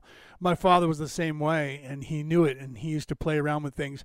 We went to there's a place over in San Francisco called the Exploratorium, and they have all these wondrous machines that you can go in there and play with, and they're all these weird science machines and physics things, and it's really cool. They have the one place where you go and you stand, and there's a disc behind you, and there's 50 yards away there's another disc, and the way that the discs work is that it transfers sound back and forth between each other without using a microphone, and you can whisper, and the person that's standing in the other disc can hear you, but nobody else in between can hear you. There's machines like that, and there was one where you grab a hold of the machine, and it creates this electrostatic wave that you get to see by using your energy. And my father, I was sitting there and I'm grabbing a hold of it, and I'm like, wow, this is kind of cool. And my dad goes, yeah, watch this. He grabs a hold of it and it goes, everything in the whole place just starts going, going in and out. The lights are going on and off, right? And then all of a sudden these bells and whistles are going off, and the doors are closing, and my father lets go, and it all stops. And he looks at me and he winks. And everybody starts running around, all these people that were working there. What was that? What was that? What the hell was that? What was going on? And my father is sitting there watching. He goes, watch this. He grabs it again. And he grabs a hold of it, and he squeezes it real tight. Everything starts doing the same thing. And he's like watching them. Everybody's freaking out. People are starting to get scared. Then he lets go. He's like, all right, that's too much. People are getting scared. And then he smiled and said, here, let's move on before someone notices it was me doing it. And that was crazy. He was big grin. Watch this. I don't know how he did it, But through touching that device and generating energy and shoving it through that device, he was overloading their power grid, and the gates were trying to come down, and the alarms were going off, and all the lights were dimming and going on and off. And I was like, there's no way that my father could have gotten a hold of these people and said, I want to trip my son out by making him think I have superpowers. I know that. I watched the man levitate a table right by touching it, and it just came up off, and he's just moving it around. And he's here, push it, and you push it, and it would just float across the room. And then he would walk over and touch it, and it would drop to the floor. One finger. Boom. How is Ra able to know all of this information? This is somewhat of an unimportant question, but it is just amazing to me that Ra is able to know all of these trivial things. What do you do? Move in time, space, and in... Yes, exactly, Diana. He was channeling his energy and directing it. Absolutely. And he knew how to do that. I never learned how to do that completely. I keep trying. But sometimes I get stuff. He knew when the phone was going to ring and knew who was on it. Go and answer the phone. It's going to ring, and it's it's your mom or somebody. But I have had that happen to where like when I used to smoke. This was about 20 years ago. My brother was going out of town and he had a BMW, and I said, "Hey, can I borrow your car while you're gone?" And he said, "Sure." So I got in his car and I pushed in his lighter, and the whole time he was gone for a week, I was smoking using the lighter. And then I go to pick him up at the airport, and I punch the lighter in to light a cigarette, and he goes, "That doesn't work." I said, "It's been working for me for the whole time you've been gone." And he goes, "Really?" And I go, "Yeah, seriously." And I reached over, it didn't work again because he told me now. And so the doubt was in my mind, and it never worked again for me. But what I didn't know, it worked. I also have the ability, and I've had this happen, to come up to a door that's locked and it's not locked, and I'll walk through it and someone will go, "How did you do that? That door was locked." "Oh, no, it wasn't. I just opened it." And I also have the ability, this one is kind of scary because I can actually feel it when I do it. I have the ability to move faster than time. And I've done this while I was driving before. A friend of mine and his wife were in front of me, and we were on my way to my house from their house. And we pulled up at the stoplight, and I was laughing. I'm like, they're so going to get there before me because they're up here in front of me, and they're waving at me and laughing because they're in front of me, And I'm driving, and I'm like, okay, I gotta figure out how I can get past them without speeding, and I can get to the house. And so I'm like, I'm gonna duck down this corner over here, and they went on the main drag, and I didn't, and I was driving through the neighborhood, so I could only do 25 miles an hour, and they could do 45. I'm just driving along going, oh, man, I should have stayed out there with them. I get home, and they're not there. I'm like, well, that's weird. So I get out, and I walk in the house, and I go and take off my work shirt and boots, and I put on some tennies and a T-shirt. I come walking back out, light a cigarette. They pull up and go, "Whoa, how did you do that?" And I'm like, what are you talking about? They're like, "How did you get here? You were behind us. You never passed us." I said, "Well, I did turn into the neighborhood." And they're like, "Did you speed?" I said, "No, I was doing the speed limit. I figured you guys would already be here when I got here." Apparently, I had moved from that spot to my house. It should have taken me about 5 minutes, and I got there in 30 seconds and didn't know it. Right? Another time I was at my job, and then we'll call it for the night because I'm sure you guys are done hearing my tales. I was at my job, standing in my boss's office, and she was working on something, and the secretary was there, and she was sitting at her desk, and she said, "Oh, darn it, I need some tools." She said, "Leo, could you go and get one of your little kits that has, all the little screwdrivers and a couple of things?" And I said, "Sure." I said, "It's out of my shop. I'll go get it." Now, in my mind's eye, I turned, walked out of the door into the hall, walked out the door to the pool area, walked across the pool area, around the corner, unlocked my shop, went into my shop, found what I needed, came back out, locked my shop, walked back across the pool area, opened the door, came in, walked across the hall, turned the corner, set down the tools on top of the file cabinet, and then stopped moving and looked up at the two of them. And for me, that time had passed. For them, I had not moved. I was still standing in the exact spot that I was standing in. And she said, "Well, Leo, are you going to get those tools?" And I said, "Yeah, I have them right here." And she said, "Whoa, what do you mean you have them right there? Just now you said I have to go to my shop." And I said, "I just went to my shop." And the secretary goes, "Dude, you didn't move. You said, 'I'll have to go to my shop,' and then you just stood there. And Kelly said to you, 'Well, then are you going to go get them?' And you said, 'Yeah, they're right here.' And there they were. But they weren't there a second ago. And you have not moved." And I'm like, "I have memory. of going to get them and coming back. Better check the cameras. They checked the cameras, and what they saw was me moving like a vampire super freaking fast on camera like a blur. That is insane, right? That is crazy. But for me, I was in a hurry and I just moved. But to them, it was like a second and a half, and on camera, it was like 3 frames, and you could see me going through the pool area like a blur. And they were like, dude, that's in real time. And they slowed it down frame by frame, and you could barely make out that it was me, and I was moving like an apparition. Go figure. I don't know. But I could feel it at the time. I felt that I was moving faster than time. Like everything else around me was slowed down, but nobody was really there for me to focus on seeing if they were moving or not. Right? And that kind of happens every time that's done that. I've also made myself invisible, but that's intention. I was standing outside my house, leaning up against the garage, smoking a cigarette, and this guy pulled up next door, and it was a friend of the guy who lived next door to me, and he came walking up, and he wasn't seeing me, and I was just standing in plain sight, and he was about 5 feet from me, about to turn the corner and walk up the walk, and I said, hey, bro, what's up? And he freaked out, looked around, never once saw me, looked right past me, and went, oh, man, he was scared to death. Oh, man, what was that? And he was looking around, and he did not see me, and he walked in and went, dude, this was really scary. I just come walking up your walk, and he's telling my neighbor, and my neighbor's going, dude, what are you, high or something? And he's like, I don't know what it was, man. I'm telling you, there was nobody there. He did not see me.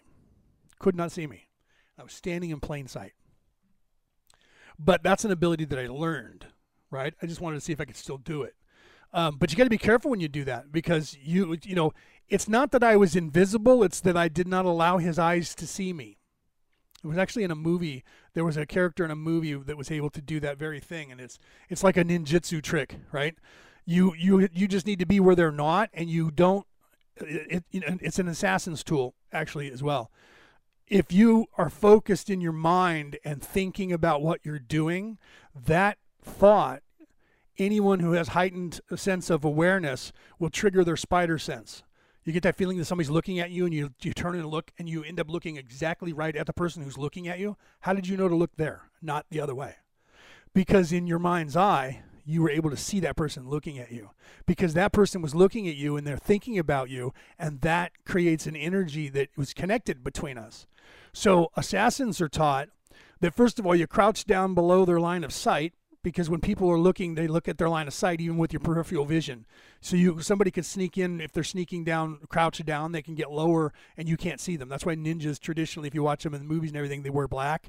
They paint their faces black because they blend in at night. And then they crouch down, and they keep, they come moving towards you. It's a creepy way of moving, but you would be surprised how many people wouldn't see you. Also, being light of foot. I'm a big man. I'm 6'1", and I weigh currently about 340 pounds. I can walk right up on you, and I do this all the time to people, so I have to make my presence known. I'm very light-footed, and I move very swiftly, and I do this all the time in public when I'm not thinking. I walk right up on somebody, and they don't know I'm there, and then all of a sudden they turn, and I'm there, and they go, whoa, how did you get that close to me without me knowing you were there? And I'm like, I just walked. But that's because of my training. Right? Martial arts my whole life. Right? So you do that on purpose. I still find myself, when it's fall, I find myself walking and not stepping on leaves. And my body does it automatically to not make sound. And I laugh when I do that to myself, and I realize, why are you still doing that? It's hard habits are hard, habits are hard to break. If you don't want to be heard, you have to constantly be in that state, right? And so being in martial arts my whole life, I move that way still. There's that Zen way that you move. Like, I'll be cracking ice trays and going to the sink, and I'll realize that everything I just did was a dance, because it's the most efficient way of moving, right? And that was where Bruce Lee taught that. And when he did that with his hands, and then his hands would start blurring, he wasn't doing that for the blurring effect. He was trying to show that it was a Zen effect. So it wasn't like he was moving his hands, and his hands were moving so fast they became blurry. That's not what that was supposed to be showing you. That was showing the martial arts, the Zen of his movement, that your body here. Why does this have anything to do with anything, Leo? People think I'm rambling out of control for no reason, because when your mind and your body and your spirit are all in sync, you move differently than you do when it's not. Okay, so martial arts teaches you the discipline of every action has to be direct. It's like Tai Chi.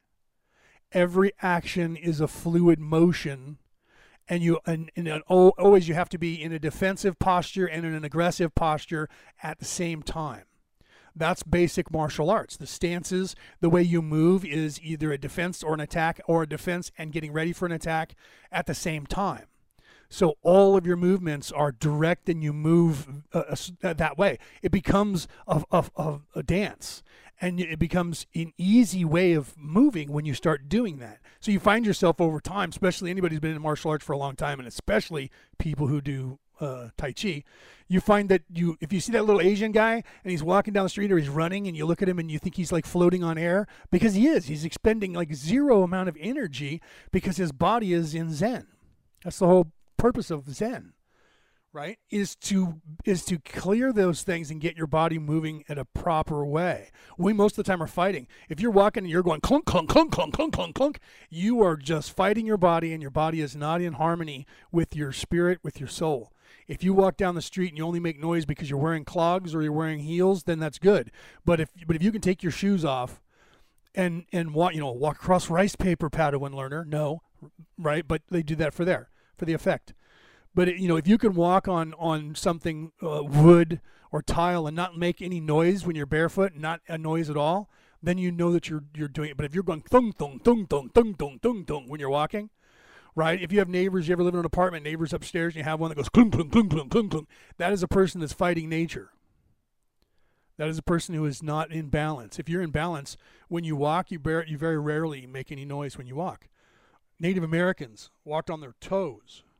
Right? Yeah, Julie, you showed up late again, and I'm running late, so welcome. Oh, I didn't see Peter was in the audience. Welcome, Peter Coyle. He's out there, right? So if you're Native Americans walked very, like animals. They were not. I'm not saying like a beast, but they were very direct with their energy, so that you wouldn't hear them. They did the same thing. They understood how to move in a Zen way. That's why everyone with any martial art anywhere in the world, you'll see them do that, and they can. It's not because they're like really cool. It's because Zen, man. There should be a book. I mean, I was talking about a book called Zen in the Art of Motorcycle Maintenance, but there should be one that's called Zen in the Art of Martial Arts, right? Because it is. If you I took martial arts, and I come from a standpoint of a Shaolin priest.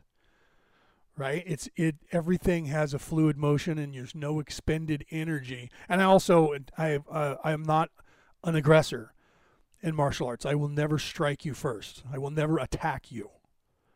I will not. If you're not going to attack me, I'm just going to keep walking, right? And then when you attack me, I'm going to thrash you. I'm going to take your energy and I'm going to transfer it, and I'm going to twist you 27 ways and break half your body off and leave you sit. And then I'm going to walk away. And if you come at me again, I'm going to do the same thing. I'm never the aggressor that goes, now it's my turn, like you see in the movies. That's not me. That's not my fighting style. That's not how I fight. I'm always the transfer of energy, like the Miyagi style, where he was the avoidance, the non-aggression. There was only a couple of aggressive moves that they used, but they were always after a defense, and that style. And what's his name? That guy who did all the movies Out for Justice and Marked for Death, they were all 3-word titles. I can't think. Steven Seagal. Everyone says, oh, he wasn't legit. No, he was legit. He really was one of the first Westerners to ever teach martial arts in Asia. And if you watch the way he moves that way. And his fighting style is hardly ever an aggressive fighting style. If you see him actually do martial arts, he's always letting the other person attack. It's like Krav Maga.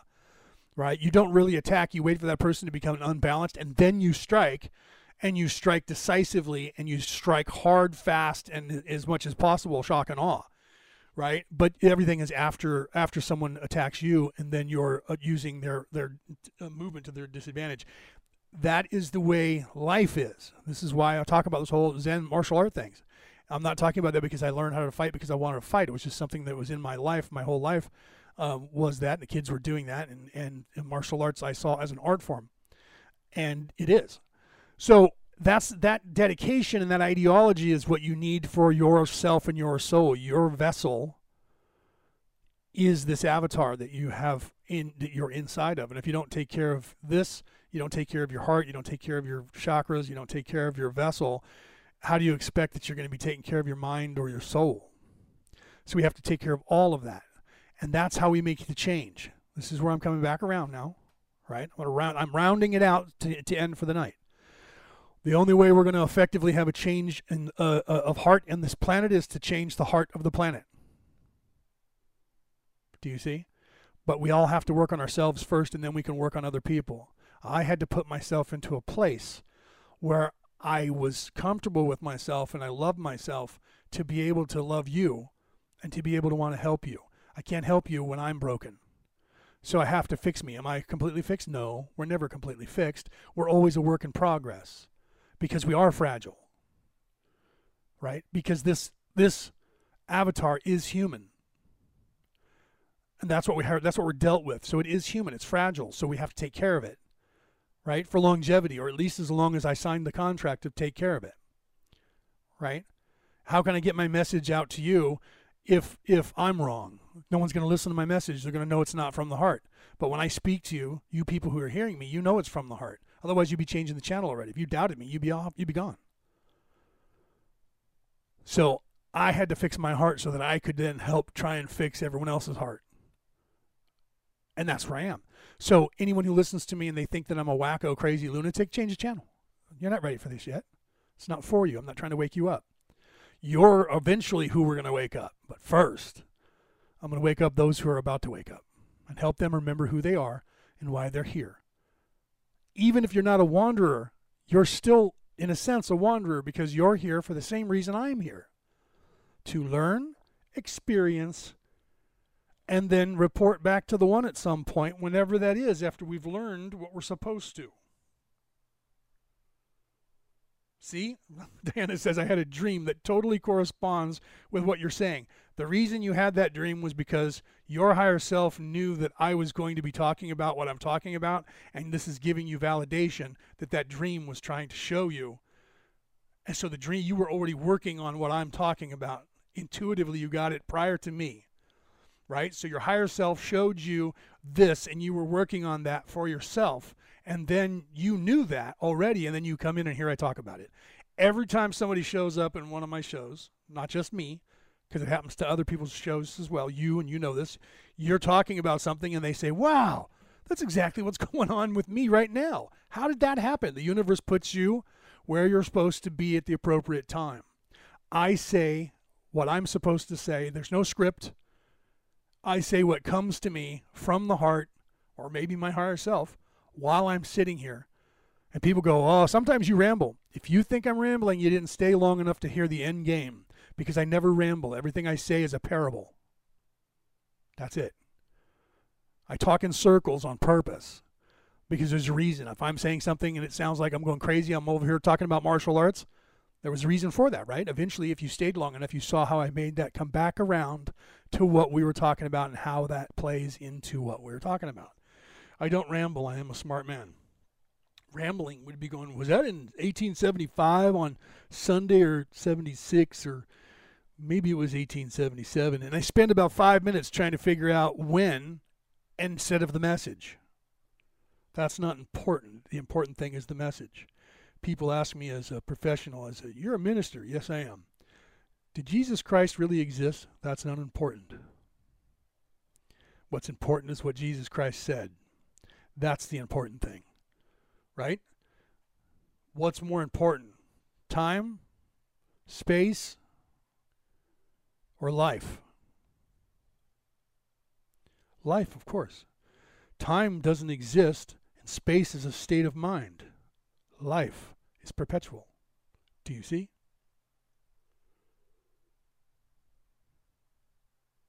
Yeah, Peter. People should be proud, and then it says Avino, that's he's trying to type in this, or he's talking to his computer and it's not catching it right. Wanderers, we've been sent here to understand the world. We're a long way from home, and it's the compilation of life, right? Or the completion of life. Is that what it says? Yes. I had to look down my glasses. So yes, and Peter there is part of the coalition that I'm in. We came here to help He and I are brothers from a long ways away. We come from the constellation of Orion, Orion's belt, as a matter of fact, chasing the bad Orion Crusaders and stopping them from taking over any planet they can island hop to. And we're here to prevent that and help free this place. And it's not just us. There's, like I said, there's got to be, our numbers now are in the trillions that are coming through. All the star seeds, all those whatever you want to call them, the generations of people, the majority of the people that have come through in the last 20 years, and the kids still coming through now, are making it so much easier on us old guys that have been here for 50,000 years or 100,000 years, that have been working this corner, this side of the street, right? Just so you know, if you're a wanderer, you're tired as well, because you know you've been here subconsciously. A wanderer signs on. You sign on for freedom of everyone, or 50,000 years as a minimum. It's either 50, 75, or 150,000 years you sign on for. You sign on saying, if it takes 150,000 years, I will recycle every single time to do that. And your bonus is, if you get it done earlier, you get to go home earlier. And then you're a rock star on the other side, because you were brave enough to possibly have your soul stuck indefinitely if you failed and never get to graduate again, or be stuck for 150,000 years. When you're outside of time, that's a blink of an eye, but when you're in this time, it's 150,000 years, right? So that's a very long time to be in prison. So if you're a wanderer, you probably have that within you as well, to where your ideology is, I feel like I've been here doing this for a long, long time, and that nothing is changing. But it is. It has. It's changed a lot. If you look in history, they made a movie about that, but I'll go just quickly. If you look in history, you can see how bad it was 100 years ago, 200 years ago, 1,000 years ago, compared to now. We think it's bad now. This is nothing compared to how bad it was when Jesus was here, or Muhammad, when those guys had to deal with the people then. Look in the real time, and you'll see that. If you look at the movie Kingdom of Heaven, they asked Ridley Scott, did you have to downplay did you have to, what did you have to do with all the violence? He said, this was a documentary. This really happened. We had to downplay the violence. We had to downplay the violence that really happened to show you the story of these knights fighting over Jerusalem.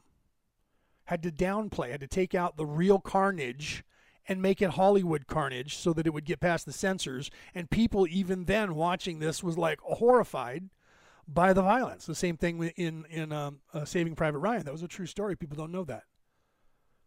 And again, that was horrifying. When I saw it, I was like, wow, they're actually showing real combat here on screen for the first time. Everything else has been Hollywood until that moment. You watch that them being at Dog One at Omaha Beach. D-Day, invasion. That was very realistic, and it was scary. And that still is downplaying the carnage that went on. Right? But it happened for real. So that was really horrifying back then compared to now. Things were a lot worse, man. We're doing a lot better. Right? Doing a lot better now. So the energy is different, and we are making a shift. Think about just in the 60s and before that. Let's go back to the 30s when slavery was just what you did here. Right? Go back to even further before the Civil War when slavery was a commodity. We've changed, man. We have changed. So we are changing. So when people say the world's going to hell and we're doomed, and that's somebody who's a doomsayer. That's somebody who is stuck in that part of where they are. That's their development. That means that person is just either a new soul, or they're in that phase of just in a survival mode. Right? You're just trying to survive. That is part of what we needed to learn here. So at some aspect of your development, you were that, or you may be if you didn't learn that now. You choose what order you learn everything in. So you may be very enlightened. I could be this enlightened right now, and if I still needed to work on my survival abilities in the next life, I would swear all of this off, not have anything to do with it at all, not give a crap about any of that. All I want to do is just live, man. And that would be the phase that I would be in. So when you meet somebody like that doesn't mean necessarily that they're that far asleep. That's just what they're choosing to work on right now in their life and in this lifetime. So that's why you got to learn that judgment, That's where you get that. Judge not lest ye be judged. That doesn't mean what you think it means.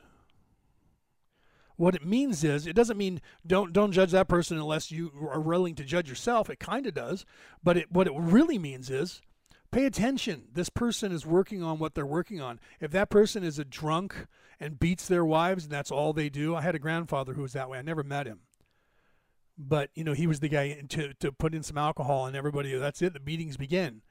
And now he's on the other side, and he's boisterous, loud, obnoxious, totally proud. And oh my God, I get it now. And he comes through when I have psychics on. Half the time they tell me your grandfather and your great-grandfather are here. And your grandfather is just loud and proud of you. And that's my grandson, man. Tell him I get it now. Tell him I get it now. It's very important. Even though I never met him, it's important for him on the other side, for me to know on this side that what he did was wrong and he knows it was wrong. And that he beat my grandmother, and that he beat up my father and my uncles and my aunt, and that all of that was wrong, and he was a drunk, and he gave away all of the land that is now 2 cities that we owned.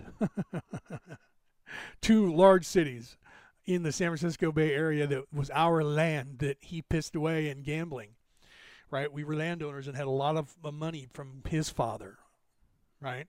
And there's 2 cities in California, but in the Bay Area, one called Dublin and the other one called Pleasanton, and those were owned by my grandfather, and he pissed him away with gambling. So now they're 2 major cities, and we had all that land that would have been ours to develop and do whatever we wanted with, or sell and make money off of it, right? So, but he gets it now. He's on the other side, right? And I don't know if he's going to cycle back through, but some part of him is there. Right? Yeah. Honor everyone's journey, Diana said. Absolutely. And then there's Denise. Oh, hi, Denise. She came in to say hi. I didn't even see you. I was too busy talking, yapping, flapping.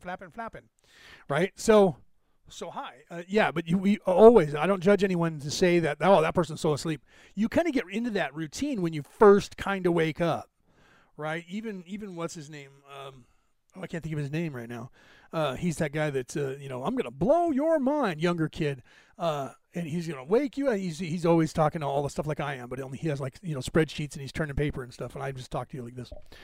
And he even said that where you get to a point where he was like, how are these people not awake? You're just so asleep. You're a sheeple and you're judging people. And then at some point you wake up a little bit more and you realize it's okay. That's where they are. The biggest problem we have, we get in our own way. The biggest problem we have is we try to get into everybody else's business, right? They teach you that on all the television shows, getting everybody's business. Those are the reality shows are the best things on television for people with a low vibration. Yeah, it doesn't matter. Everybody serves a purpose. Serial killer, yeah? That's designed to scare you. That's designed to scare you. That's chaos. That's evil. That's there to show you that, look out, there's a boogeyman. You're supposed to be moving forward and changing. And if you don't, you still have the threat of the boogeyman. Do you understand? Fear is the boogeyman, right? What you don't know. We always fear the unknown. And the unknown is this person going to kill me? You instinctively know that anyways, but we don't follow our instincts. That's a part of, we're in our own way always. So I look at other people and they go, that person's a sham and they should be told out. These people will finally find out about that one day. It's not my job. I'm not here for that. I'm not Jesus Christ, right? I'm not here to sacrifice myself to, that's what I'm doing, but, right? And so are you guys. That's what people don't understand. But I'm not here to make that big stink that he made. I'm not here to do what he did to leave a name behind to wake people up. I'm here to wake up those people who are going to wake everybody else up. And I'm here to do it, and I don't care how long it takes me to do it. If I'm only going to be here this lifetime, good. Right? If that happens and it's over after this, woohoo, going home. But if I end up doing this and it takes me another 150,000 years, I'm down. That's what I came here for. I'm in the same prison you're in, and I don't get out of here until we all get out of here alive. Right? All right, guys. I rambled on a bit, but it is about the law of one that I talked about, so we'll pick up next week. Like I said, so much enlightenment. Diana can attest to this, and some of you were in the crowd during the time and spoke as well, so you guys understand. The amount of enlightenment, if you want to hear something, you think what I was just saying is anywhere near anything besides crazy, you should go and watch what we just did in the last 2 days. Right? Everything's up on Orion Rising, the page on Facebook, and Orion Rising, the YouTube channel. Go and take a look at what we talked about and what was said, and it's going to blow your mind. You're going to hear 20 different people blowing your mind. If you thought this blew your mind, if they did it all and you didn't think I was crazy, go and listen to what they said, and you're going to see that they blow your mind just as much as I do. It's a beautiful, beautiful group of people. Honored to have worked with them. Worked with many of them prior, but many new friends that I've never worked with before. But a lot of them I had already. There was probably about half I've already worked with. Some for years. Right, some for literally for years, 2 to 5 years each. But some of them brand new friends. Diana being one of them. I hadn't worked with Diana before, and I hope to work with Diana in the future even more, because I think she has a beautiful soul, and I think most of just about everybody that was there, even in the crowd, just watching, and comments were just insane. We had thousands of comments between the 2 days. I have some of the numbers as of when I looked them up. I can give you some of the numbers that are kind of cool. Like maybe hey, what was our comments? Did I put that down? Yeah, we when I checked this, we had over 1,200 comments. That's a lot of talk going on in the chatter in the thing, right? We were over 3,000 views. We were shared 510 times. Last night, guys, I told everybody it was 500 times. Well, it was shared more than that again, right? And so it reached more than 8,000 people. That's pretty good for something we put together in 3 weeks and only advertised for about 4 days. Right?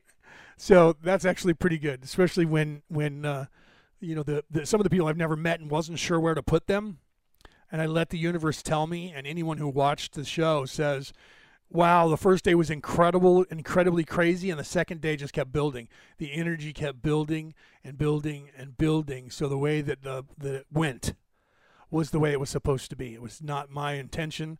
It was the intent. Well, it was, but it was the intention of the universe to make it perfect, and that's the way it turned out.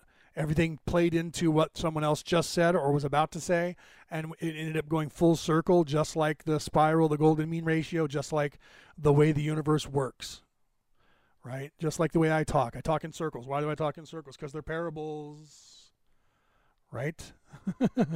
Yeah, right? Everybody's talking in there. It was wonderful. It was great, right? So, all right, guys, namaste. I should have turned my camera back on. Let me get over there instead and give you guys my face once more into the breach, my friends, right? Let me go back into the studio here. Hello, there we are. And for those of you with the benefit of 4D technology, you get to see my face. Namaste, I love you guys. All right, I got the same hat on, different shirt. That shirt was sweaty and dirty. Right? My eyes are bloodshot. I actually popped a blood vessel over here. I did it in my sleep. Look at this thing. I did it in my sleep. I believe. I don't know when I did it. I just know that when I got out of the shower, I didn't look in the mirror before getting in the shower. When I got out of the shower, I don't know if it was the soap or something. I did get soap in my eyes. In the water was pretty harsh.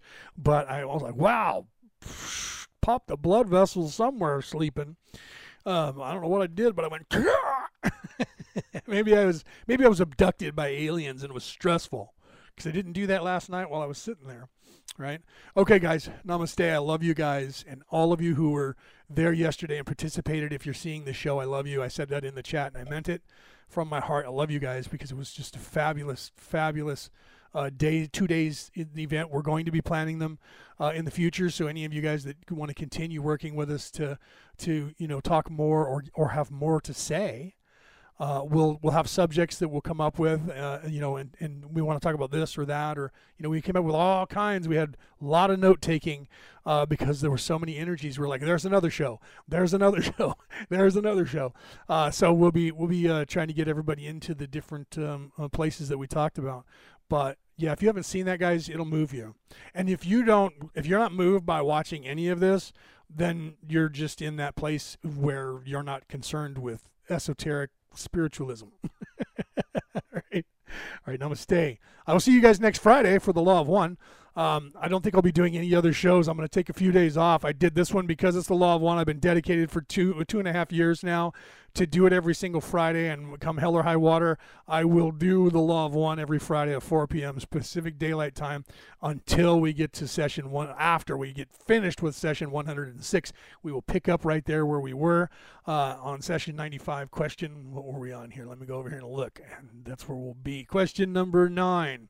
So we'll pick up that next week when next Friday. So until then, I love you guys. Share this out, share this out, share this out, right?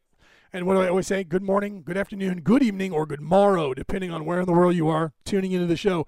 Those of you hearing this on the MP3 broadcast, you don't get to see the visuals, so you couldn't see my bloodshot eye. And you again, if you guys listen, I haven't put that out on the MP3 version of the podcast yet. Those of you who are going to listen to it on that, it is everywhere that you listen to a podcast that is only audio only. And if it is not, go to Podbean. Find Orion Rising, and if you find Orion Rising, you can do this yourself. I don't have to do it. You go to Orion Rising there. You can copy the RSS link. You can go back to your favorite channel and give that to your favorite channel, and they will put it in play, and I will send my podcast to you there. Right? So that's how my podcast has gotten out to the whole world. It's addictive. I tell people that all the time, right? If you don't listen to, iHeartRadio or iTunes or Podcast Addict or Podbean or a few other places on the internet, but you like, your place that you have, your place can take the RSS number. That's all they need. So find out from those people, hey, I can get the RSS number. What do I have to do with it? They'll tell you. Give it to me, and I'll plug them in, because they know that I paid these people at Podbean to shoot my RSS number out to anybody, and it's there. That's what I pay for. It's there. If you go to me there, Orion Rising there, it'll say RSS number. Click here, right? And it'll copy to your clipboard, and you can copy and paste it to them. They'll copy and paste it to the thing, and boom, Orion Rising will arrive there in your favorite spot to listen to. So I'm listening to in 60 countries. It's all for free because I'm not doing this to make money. I'm in this for the long haul. I'm in this to save this world. So I'm not charging people money for my knowledge, because my knowledge is not something I own. It's something I remember. And what's been taken from you is something that you own. So I'm not going to charge you for something that you've only forgotten. I'm going to give you the tools to remember it. Have a great night.